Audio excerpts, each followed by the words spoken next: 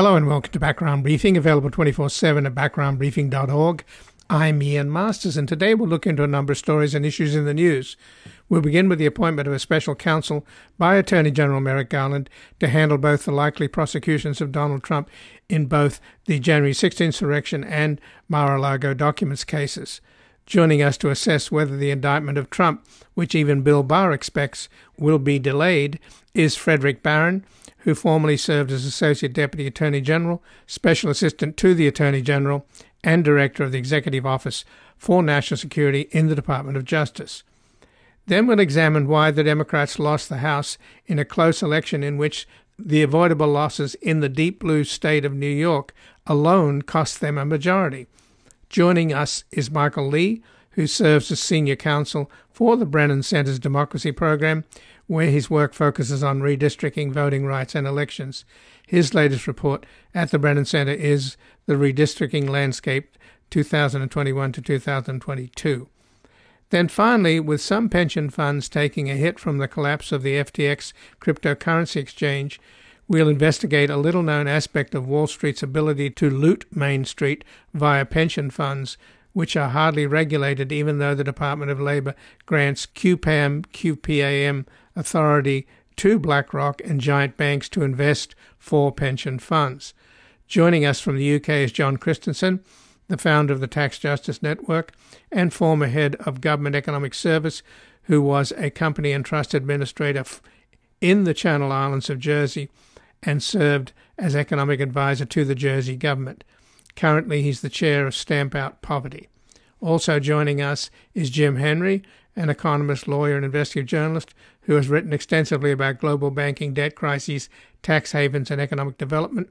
The former chief economist at McKinsey & Company, he's the founder of the Institute for Access to Public Information, co-founder with David K. Johnson of DCReport.org, and is the author of Blood Bankers. Jim and John just testified in a public hearing on Thursday before the United States Department of Labor, arguing for stronger oversight of QPAM pension funds. And joining us now is Frederick Barron, who formerly served as Associate Deputy Attorney General, Special Assistant to the Attorney General, and Director of the Executive Office for National Security in the Department of Justice. Welcome to Background Briefing, Frederick Barron. Thanks a lot. Glad to be with you. Well, thanks for joining us, Frederick. And with the announcement on Thursday by Attorney General Merrick Garland that he's appointing a special counsel, Jack Smith, to handle both the likely prosecutions of Donald Trump in both the January 6th insurrection and the Mar-a-Lago document cases, do you think that the indictment of Trump, which even Bill Barr expects, will be delayed by this appointment? No, I don't. I know there are many expert commentators who are concerned about whether this will give rise to a prolonged delay. And I myself was concerned about that when the idea was first raised in the abstract a couple months ago. But in the specific context that was framed by Merrick Garland when he just announced this on November 18, and in the response that came from Jack Smith, who's being designated as his special counsel, what came through loud and clear was that they are envisioning this as a means of facilitating the investigation, which has been enormous, and bringing it to a head and moving it forward, and they are publicly committing that this won't cause delay. And when you put the pieces together, I believe what you see is a larger picture where you realize there's a need for some highly talented, independent lawyers with prosecutorial experience to step into lead roles right now and bring the whole thing into focus, make key prosecutorial decisions, and then push it forward with the ability and the professional experience to play the lead roles at trial or in arguing critical motions, regardless of how far the motions go up the appellate chain, which could include the U.S. Supreme Court. This special counsel process is staffing them up with an all-star team that enables them to make the decisions fight it on legal grounds in the appellate courts, and conduct a very high visibility trial with best possible talent available. When Merrick Garland announced the appointment of Jack Smith, who didn't appear because he apparently had a bicycle accident, the AG said, based on recent developments, including the former president's announcement that he is a candidate for president in the next election, and the sitting president's stated intention to be a candidate as well, I have concluded that it is in the public interest to appoint a special counsel. Well, it was no mystery that Donald Trump was going to announce that he was running. I'm just curious to understand, Frederick, why didn't the DOJ move and preempt Trump? Why did they allow him to sort of beat them to the punch, if you will? I don't think he beat them to any punch. In other words, I think you're right that we could all see that this was a strong possibility that Trump would end up running for election again. But there's no victory that Donald Trump has won here. And in fact, I think the most sophisticated legal observers could look at what's happening right now and what a strong reaction is coming from the Trump people, and read the tea leaves that say that the Trump people actually feel that the appointment of the special prosecutor is a big problem for them.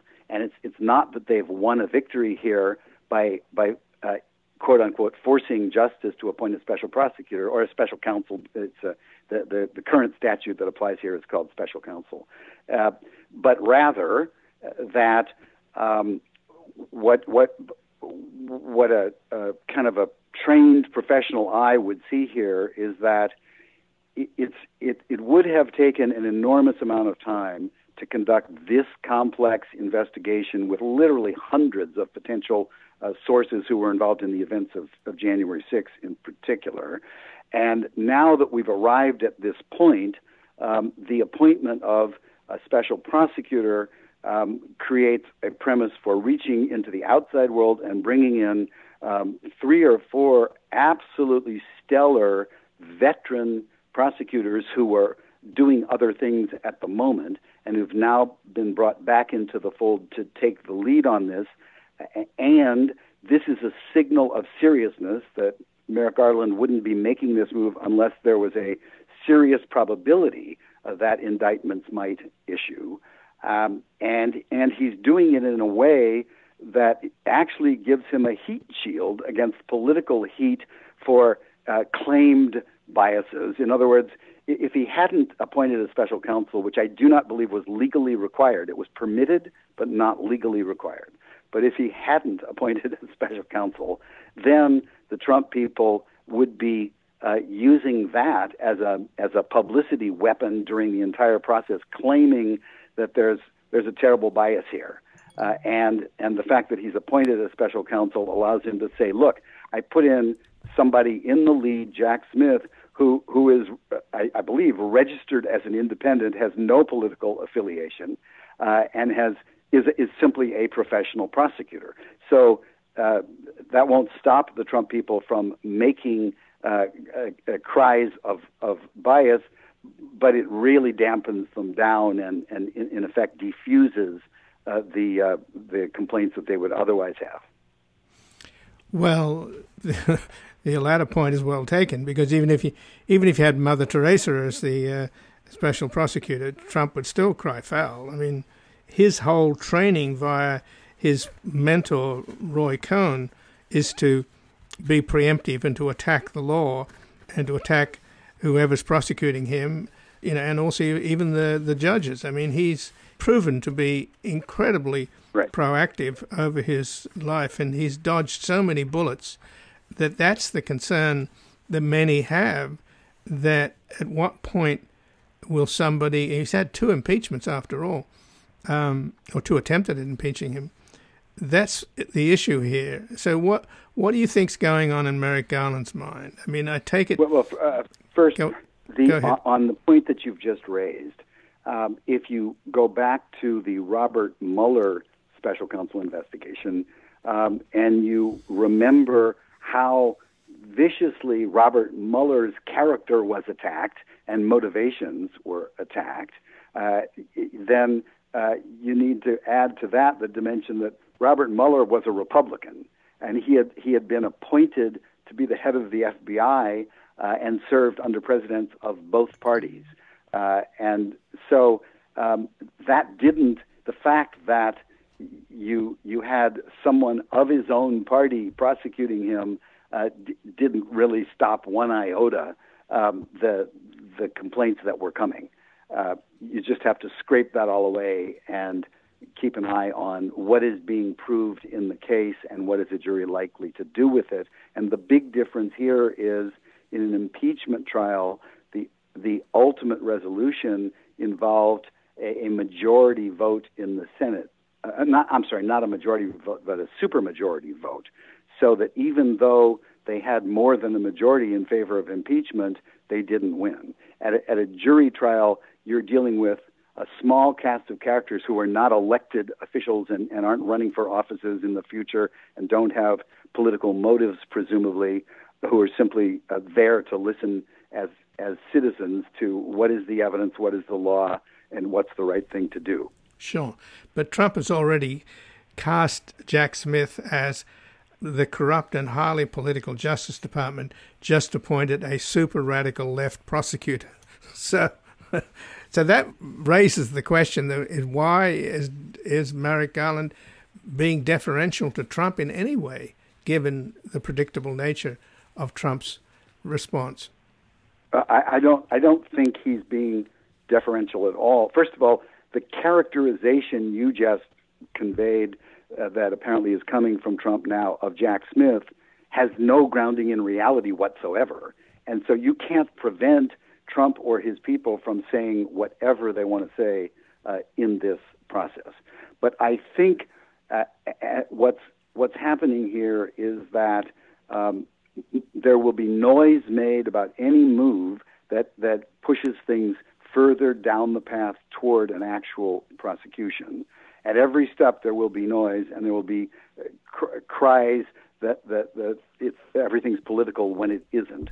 But if you step back from it, I think you're watching more of a master chess game being played by ultimately one of the smartest, most seasoned prosecutorial and judicial minds of our time, who is Merrick Garland, the Attorney General, and Merrick is moving the process forward with an eye toward doing what is right, so that later on a jury will feel that Trump has been treated fairly, and if the thing is appealed, even as it goes up the line, even to the U.S. Supreme Court, he's trying to do things in a way that would leave him in the purest and most strategic position to keep winning the victories in the courts without regard to what flaming things Trump may say along the way.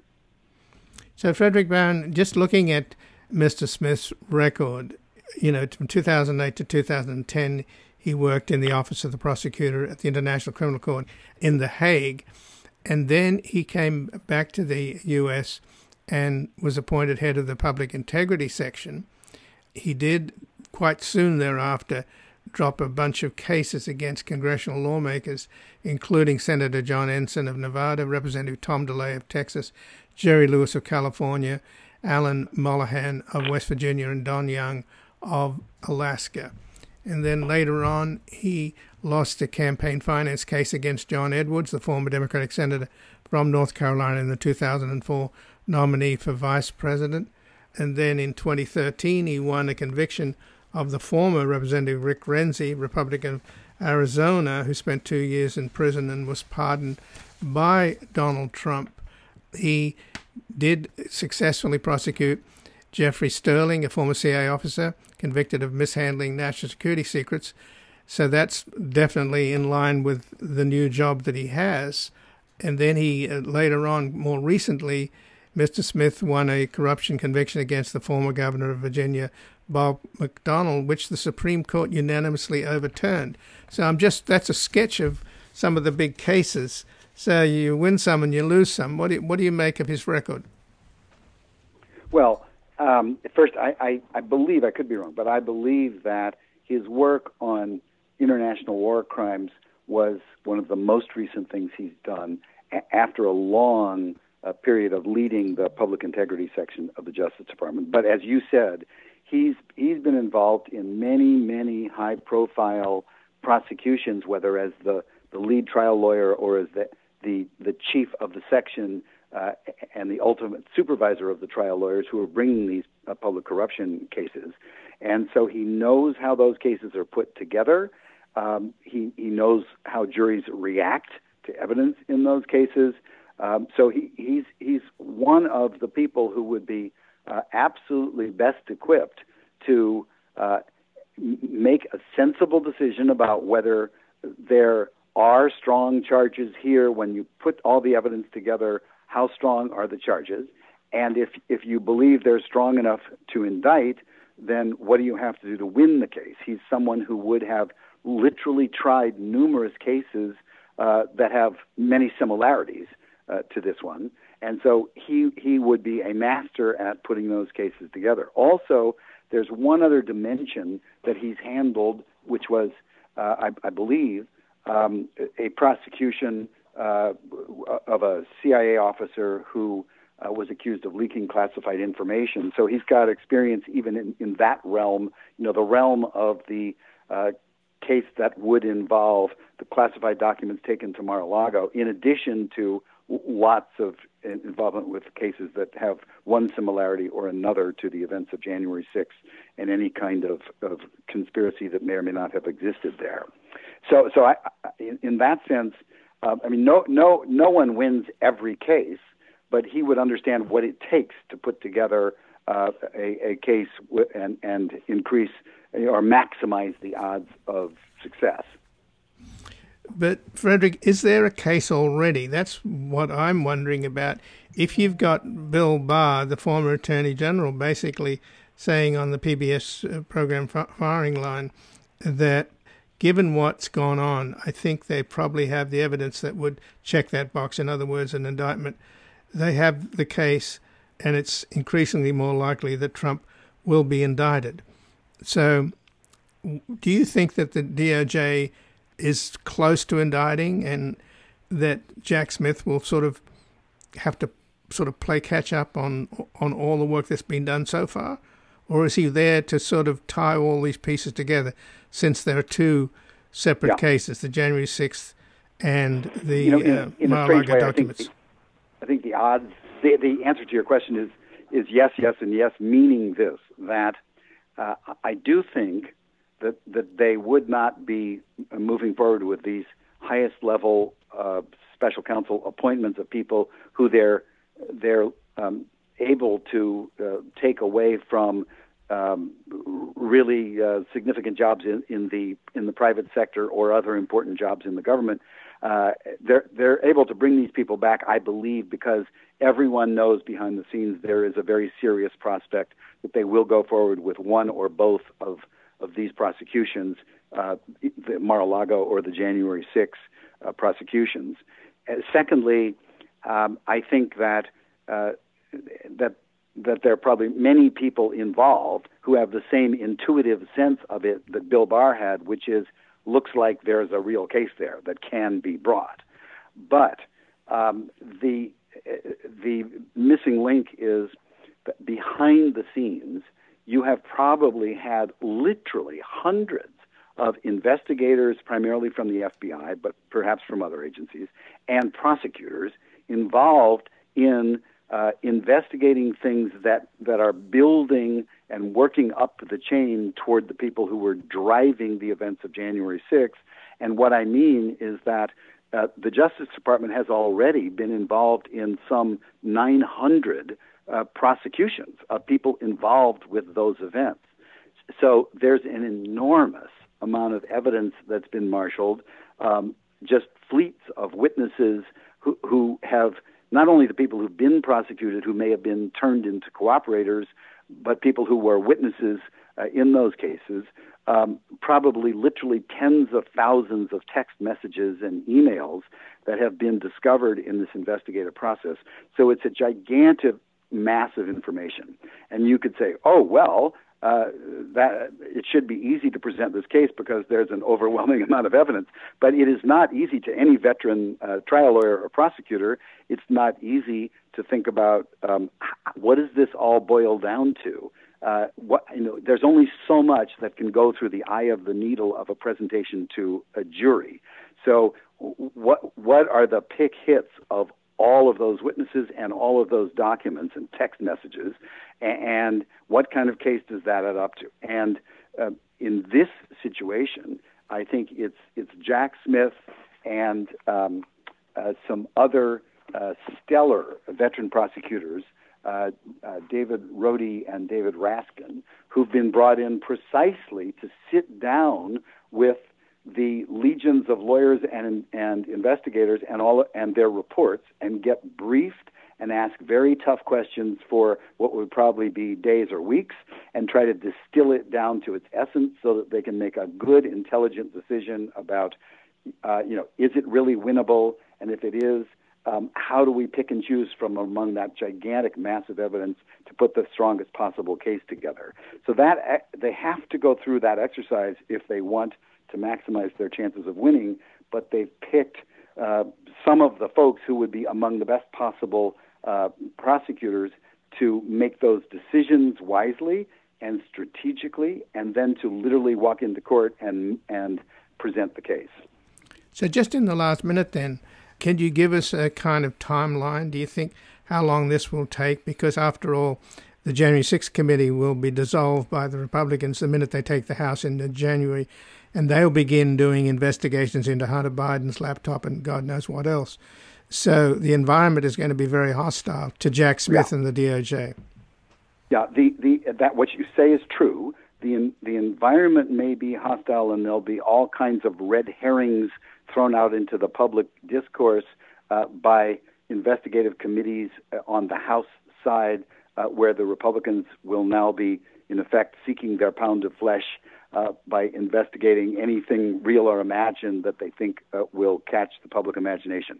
So that will all be happening, but that's all nearly smoke when it comes to this prosecutorial process, because this is not a battle for viewers on television.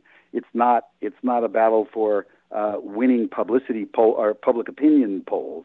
It's merely a question of putting criminal cases together and then presenting them to 12 citizens who are sitting there for what could be weeks of trial, listening to loads of evidence before they make a decision, and knowing how to do that the right way. So to answer your question about where are we on the timeline, I think what may be most likely to happen here is that after this initial round of publicity over the fact that they've pulled a special counsel team together, there's going to be a long period of relative silence, and then there will be all kinds of public chatter about how, Trump outsmarted them and the Justice Department is dragging their feet and the special prosecutor is no different and is delaying and nothing's happening. And that will be the chatter. And then one day, out of the blue, there will be indictments and subpoenas, and cases will be brought, and then that will come down like a ton of bricks that this is real, the cases now exist, and deadlines are being set for people to for the first hearings to be held, and you could literally have people arrested and booked and then maybe let out on bail during the course of the hearing. But these will be very dramatic events which will become very real, and all the nattering that went on for months about were we outmaneuvered, was there a lot of foot dragging, all of that will go away, and there'll be this tremendous suspense over how things will come out at trial. Well, Frederick Barron, I thank you so much for joining us here today. I appreciate it very much. Thanks very much. And again, I've been speaking with Frederick Barron, who formerly served as Associate Deputy Attorney General, Special Assistant to the Attorney General, and Director of the Executive Office for National Security in the Department of Justice. We're going to take a brief station break and back looking into why the Democrats lost the House in a close election in which the avoidable losses in the deep blue state of New York alone cost them a majority. Tell it to the judge on Sunday. Tell it to him, leave me alone. Tell it to the judge on Sunday, you can call him at home.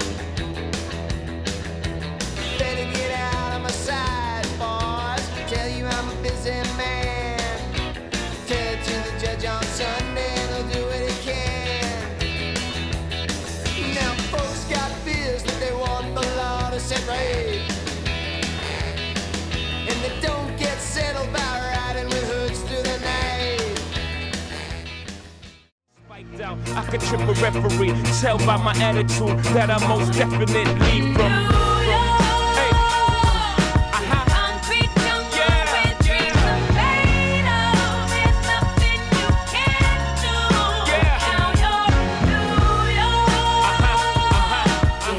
These streets will make you feel brand new. Lights will. Welcome back. I'm Ian Masters, and this is Background Briefing, available 24/7 at backgroundbriefing.org. And joining us now is Michael Lee, who serves as the Senior Counsel for the Brennan Center's Democracy Program, where his work focuses on redistricting, voting rights, and elections. And his latest report at the Brennan Center is The Redistricting Landscape, 2021 to 2022. Welcome to Background Briefing, Michael Lee. Yeah, thanks for having me. Well, thanks for joining us. And there's a lot of, actually not a lot of coverage, but at least there's a recognition that there was some extraordinary amount of gerrymandering that helped the Republicans win the House, particularly in Florida and in the other key swing state of Ohio. That election was actually conducted on completely illegal maps that nevertheless the Republicans were able to go ahead and have this election in their favor. But in the case of New York, you could make the case, surely, that the loss of those 4 Democratic seats in New York, in the bluest of blue states, might well have tipped the House to the Republicans, which is extraordinary that a blue state, and also seats were lost out here in California, another blue state, Republicans picked up seats from Democrats. So I find that extraordinary, and that seems to me a story that hasn't been told. So you're quoted in an article at the Washington Post, Michael, New York Democrats may have cost their party the House. What happened? So what happened? Well, Democrats certainly underperformed in New York, losing seats that you wouldn't necessarily have expected them to lose in a cycle that wasn't especially bad for Democrats. Democrats, I think, surprised a lot of people. Going into the midterm elections, going into election night, I think many people thought it was going to be a wipeout for Democrats. It didn't turn out to be nearly a red tsunami. It barely turned out to be, sort of a red puttering wave. And yet Democrats lost districts in New York State that Joe Biden won in 2020 by 10 points, or in one case by 15 points.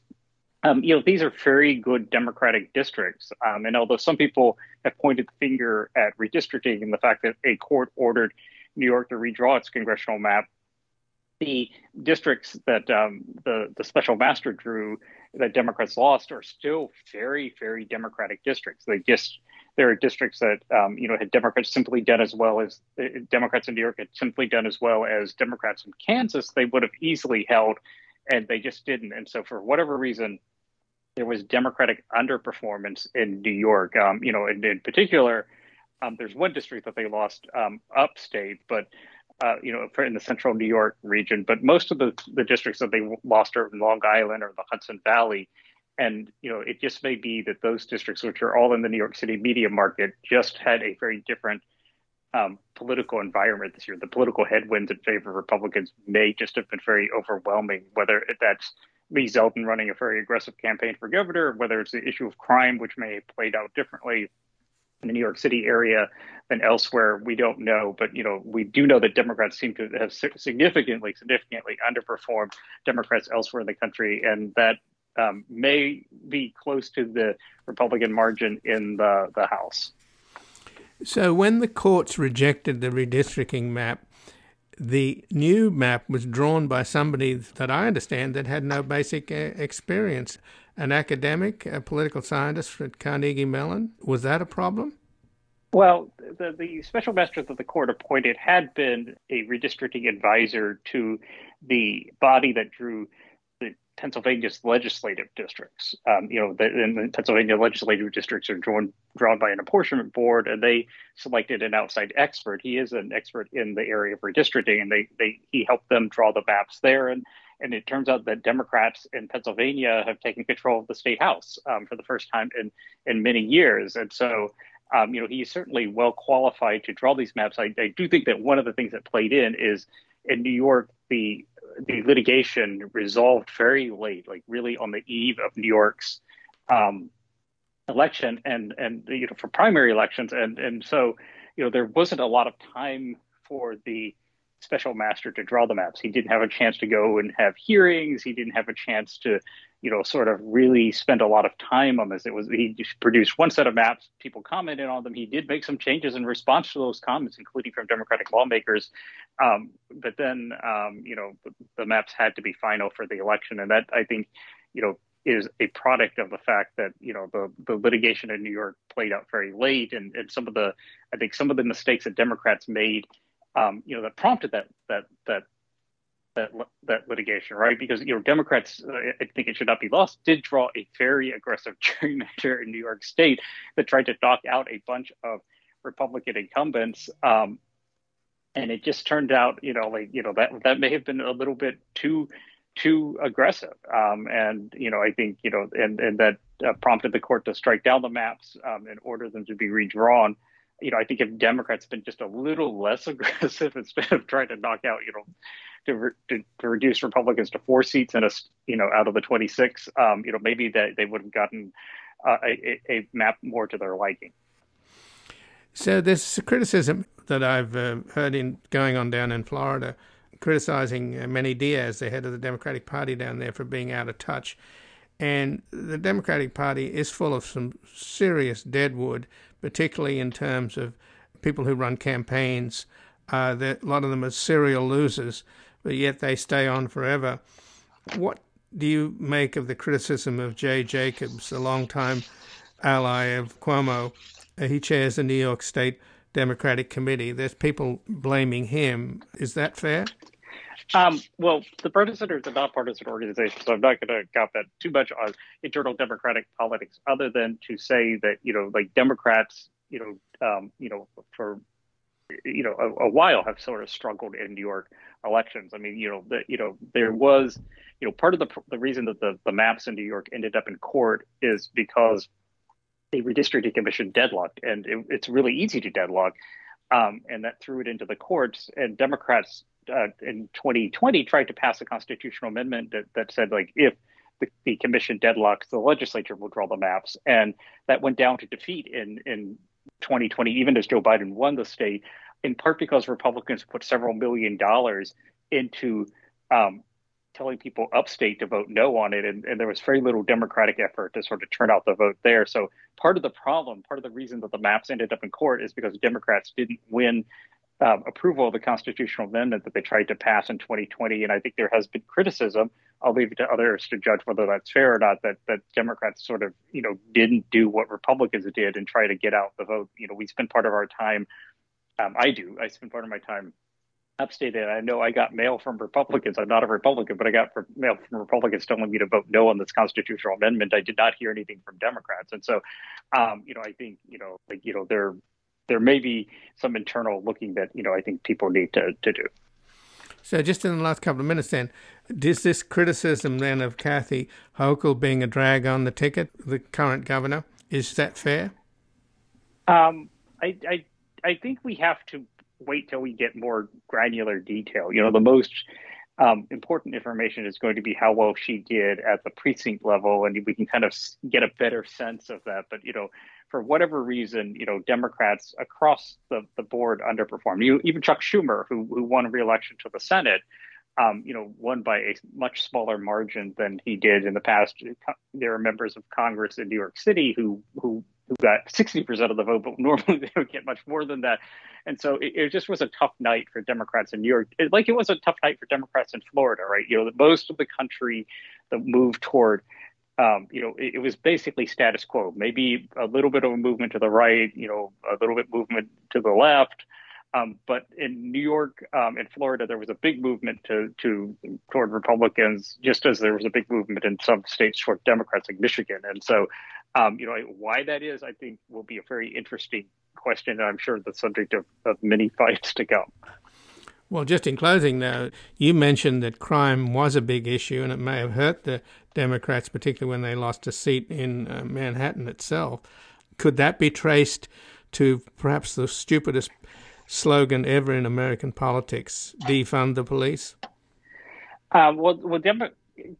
Democrats did not manage to win a seat in Staten Island and South Brooklyn, which interestingly is, probably the most suburban part of the five boroughs, right? And around the country, I think what you saw was it's really the suburbs that were competitive, because generally, the cities across the country are fairly blue and oftentimes really deep blue. Rural areas are fairly red.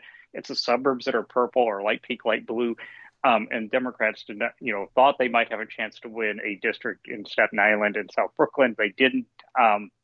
But that's also the most suburban sort of areas. And suburban voters, are really animated by things like crime. Like suburban voters have lots of interest and they pull in different directions, sometimes toward Democrats, sometimes toward Republicans. But, I think it really is, I do think for suburban voters, crime was a big issue, but I'm not sure, we'll have to parse it out to see whether it was the ultimate driver of how people voted. Well, I thank you for joining us, Michael Lee, and explaining why the Democrats lost the House in New York. Not the House in New York, but the House in Washington, D.C. as a result of the underperformance of Democrats in the deepest of deep blue states. It's quite a mystery. Yeah. Well, thanks for having me. And again, I've been speaking with Michael Lee, who serves as a senior counsel for the Brennan Center's Democracy Program, where his work focuses on redistricting, voting rights, and elections. And his latest report at the Brennan Center is The Redistricting Landscape 2021 to 2022. We're going to take a brief station break. We're back looking into a little-known aspect of Wall Street's ability to loot Main Street via pension funds, which are hardly regulated, even though the Department of Labor grants authority to giant banks to invest for pension funds. New York, I love you, but you're freaking me out. There's a ton of the twist, but we're fresh out of shout. Like a death in the hall that you hear through your wall. New York, I love you, but you're bringing me down. Send me a postcard, drop me a line, stating point of view. Indicate precisely what you mean to say. You're sincerely wasting away. Give me your answer, fill in a form, mine forevermore. Or will you still need me? Will you still feed me when I'm 64? Welcome back. I'm Ian Masters, and this is Background Briefing, available 24/7 at backgroundbriefing.org. And joining us now from the UK is John Christensen, the former head of Government Economic Service, who was a company and trust administrator in the Channel Islands of Jersey and served as economic advisor to the Jersey government. Currently, he's the chair of Stamp Out Poverty and the founder of the Tax Justice Network. And also joining us is Jim Henry, an economist, lawyer, and investigative journalist who has written extensively about global banking, tax crises, tax havens, and economic development. The former chief economist at McKinsey & Company. He is the co-founder of the Institute for Access to Public Information and the co-founder with David K. Johnson of DCReports.org. And he is the author of Blood Bankers. And they just took part in a public hearing on Thursday at the United States Department of Labor on stronger oversight of QPAM pension funds. Welcome to Background Briefing, John Christensen and Jim Henry. Good to be with you. Well, thank you. And let me begin with you, John. A couple of definitions here we need for the audience. What is a QPAM pension fund? QPAM stands for Qualified Professional Asset Managers. These are recognized as companies, typically banks or fund managers, who are allowed to advise and administer pension funds on behalf of the fund holders and typically they are not they're not checked on, they're not recorded, they're not registered by the Department of Labor, but they're allowed to continue in their professional role as fund asset managers, even if they have had been indicted and convicted in overseas courts, whatever. The problem we have with QPAM is that it's a fairly lax regime. And in quite a few cases, some of the world's biggest banks, which have been indicted and taken to court successfully in other countries, continue to act in a QPAM role in the United States. And that is a reason why we are challenging the Department of Labor and saying to the Department of Labor, you need to pay more attention to the risks that arise from allowing such organizations to act as QPAMs. So, Jim Henry, the hearing on Thursday before the Labor Department over QPAMs, and QPAMs, I take it, is a privilege, and I'm not sure about what oversight the Department of Labor has. But my understanding is that the American Bankers Association fought hard to stop the hearing and to make it in secret as opposed to in public. And BlackRock and other big lobbyists also weighed in. So tell us about how the hearing took place and what you were up against on Thursday, since you and John testified, along with an expert from Germany on Credit Suisse, which has an incredible track record of criminality. Well, the history of this, as John described, QPAM status is a highly valued privilege that major banks and asset managers like BlackRock value dearly. In 2015, we went to the DOL and asked them, in the wake of Credit Suisse pleading guilty to a $2.6 billion, getting a $2.6 billion fine for helping wealthy Americans facilitate tax evasion to the tune of more than $20 billion. We asked the DOL to exercise its jurisdiction and kick Credit Suisse out of the QPAM program, but they gave them a 5-year waiver. They gave them another waiver in 2019. And so this most recent hearing, 7 years later, after they rejected our advice, they were reacting to the fact that they had found that Credit Suisse had been convicted again. In last year for defrauding Mozambique. They were convicted by the Justice Department. So finally, the Department of Labor just this year was moved to try to kick Credit Suisse out of this program. It's quite a valuable program for these banks. But it also proposed reforms that would allow it to have, the Department of Labor to have much tougher standards with respect to the enforcement of the rule that says if you are a corporate felon and you're engaged in systematic crime, you can't be advising U.S. pension funds, public funds.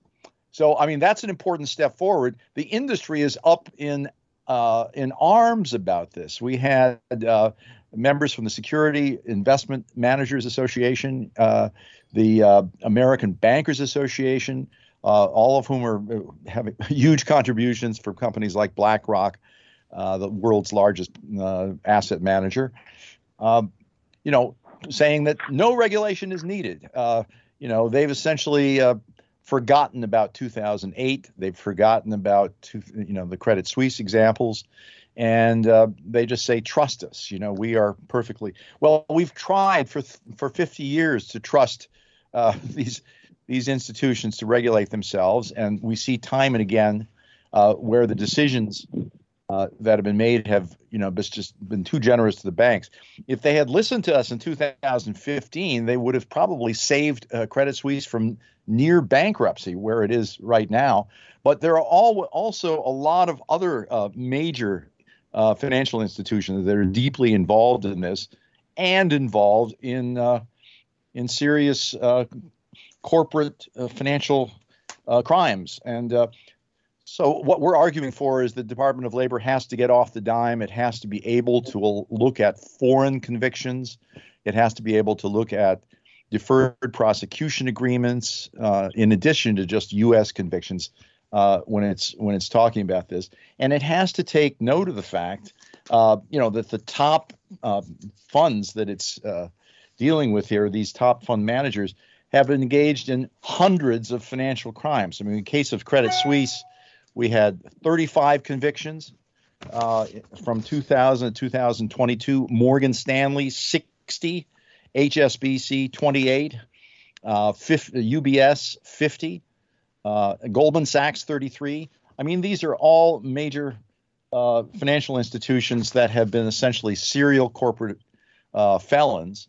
And as John can talk about with the case of HSBC, I found Morgan Stanley in South Africa facilitating tax evasion for the wealthiest guy in South Africa, setting up 15 offshore companies, a sort of virtually unauditable network to, shelter his funds abroad and have a defraud the South African IRS. I mean, just 2 years ago. So the point is, we are basically crying out that, especially in these times with scandals like FTX, this is the time for more regulation, not less. So let me ask John in the UK. John, Jim just mentioned FTX. One of the victims of the collapse of the FTX cryptocurrency exchange was the Canadian Teachers Pension Fund.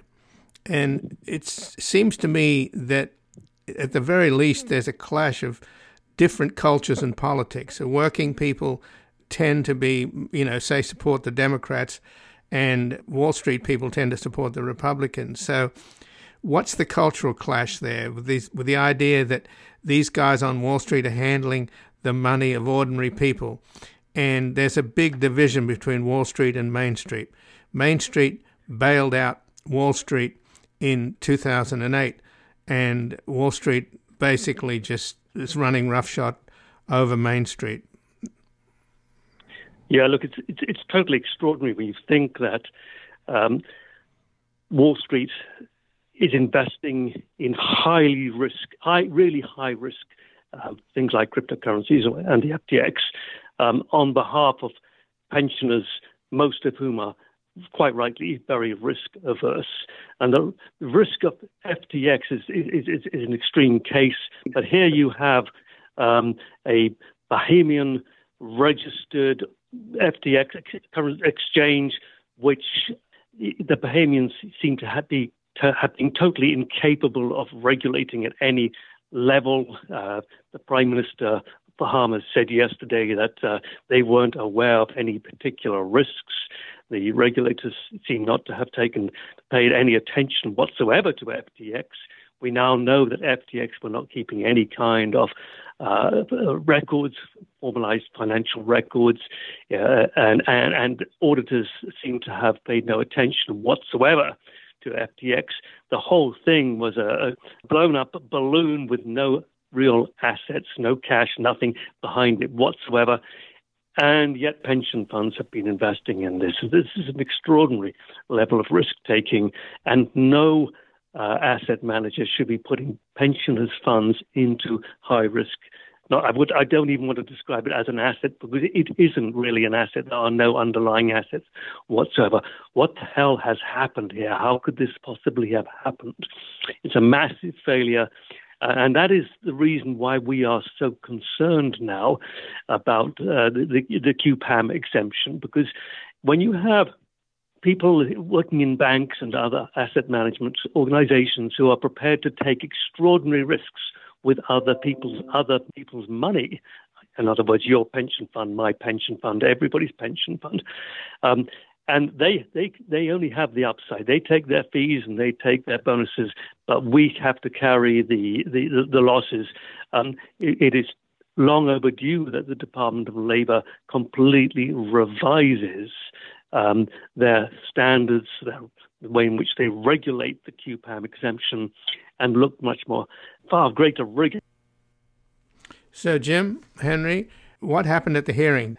Did you get any sense from the Department of Labor that they're listening, that they recognize that there's a problem here with working people's life savings in a pension fund that they desperately need, being toyed around with by a bunch of sort of sociopaths on Wall Street who only care, who are just driven by greed, and who we've seen their behavior. And of course, the whole point about Wall Street is that they never want to be regulated, and that's what led to the crash in 2008, getting rid of the Glass-Steagall Act.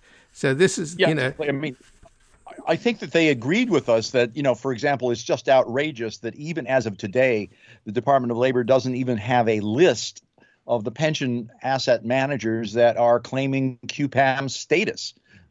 Secondly, the only way they find out about these things is when a big one gets indicted and comes in to do a settlement like Credit Suisse did. But I'm not sure. I mean, this is a very powerful industry. It's a global industry. The UK pension funds just this week have been forced to sell assets to cover their cash obligations because they were caught by the unfunded tax cuts of the Truss administration there. And who bought the assets? Blackstone, Apollo, the same people that are advising these folks at a discount. Why were these pension funds in the UK investing in collateralized loan obligations where they're using these very fancy securities purchases backed by debt from non-investing companies? I mean, that's just a perfect example, in addition to FTX, of pension funds that are trying to protect ordinary people's money, investing in all kinds of exotic securities that don't pay off at the behest of these financial advisors.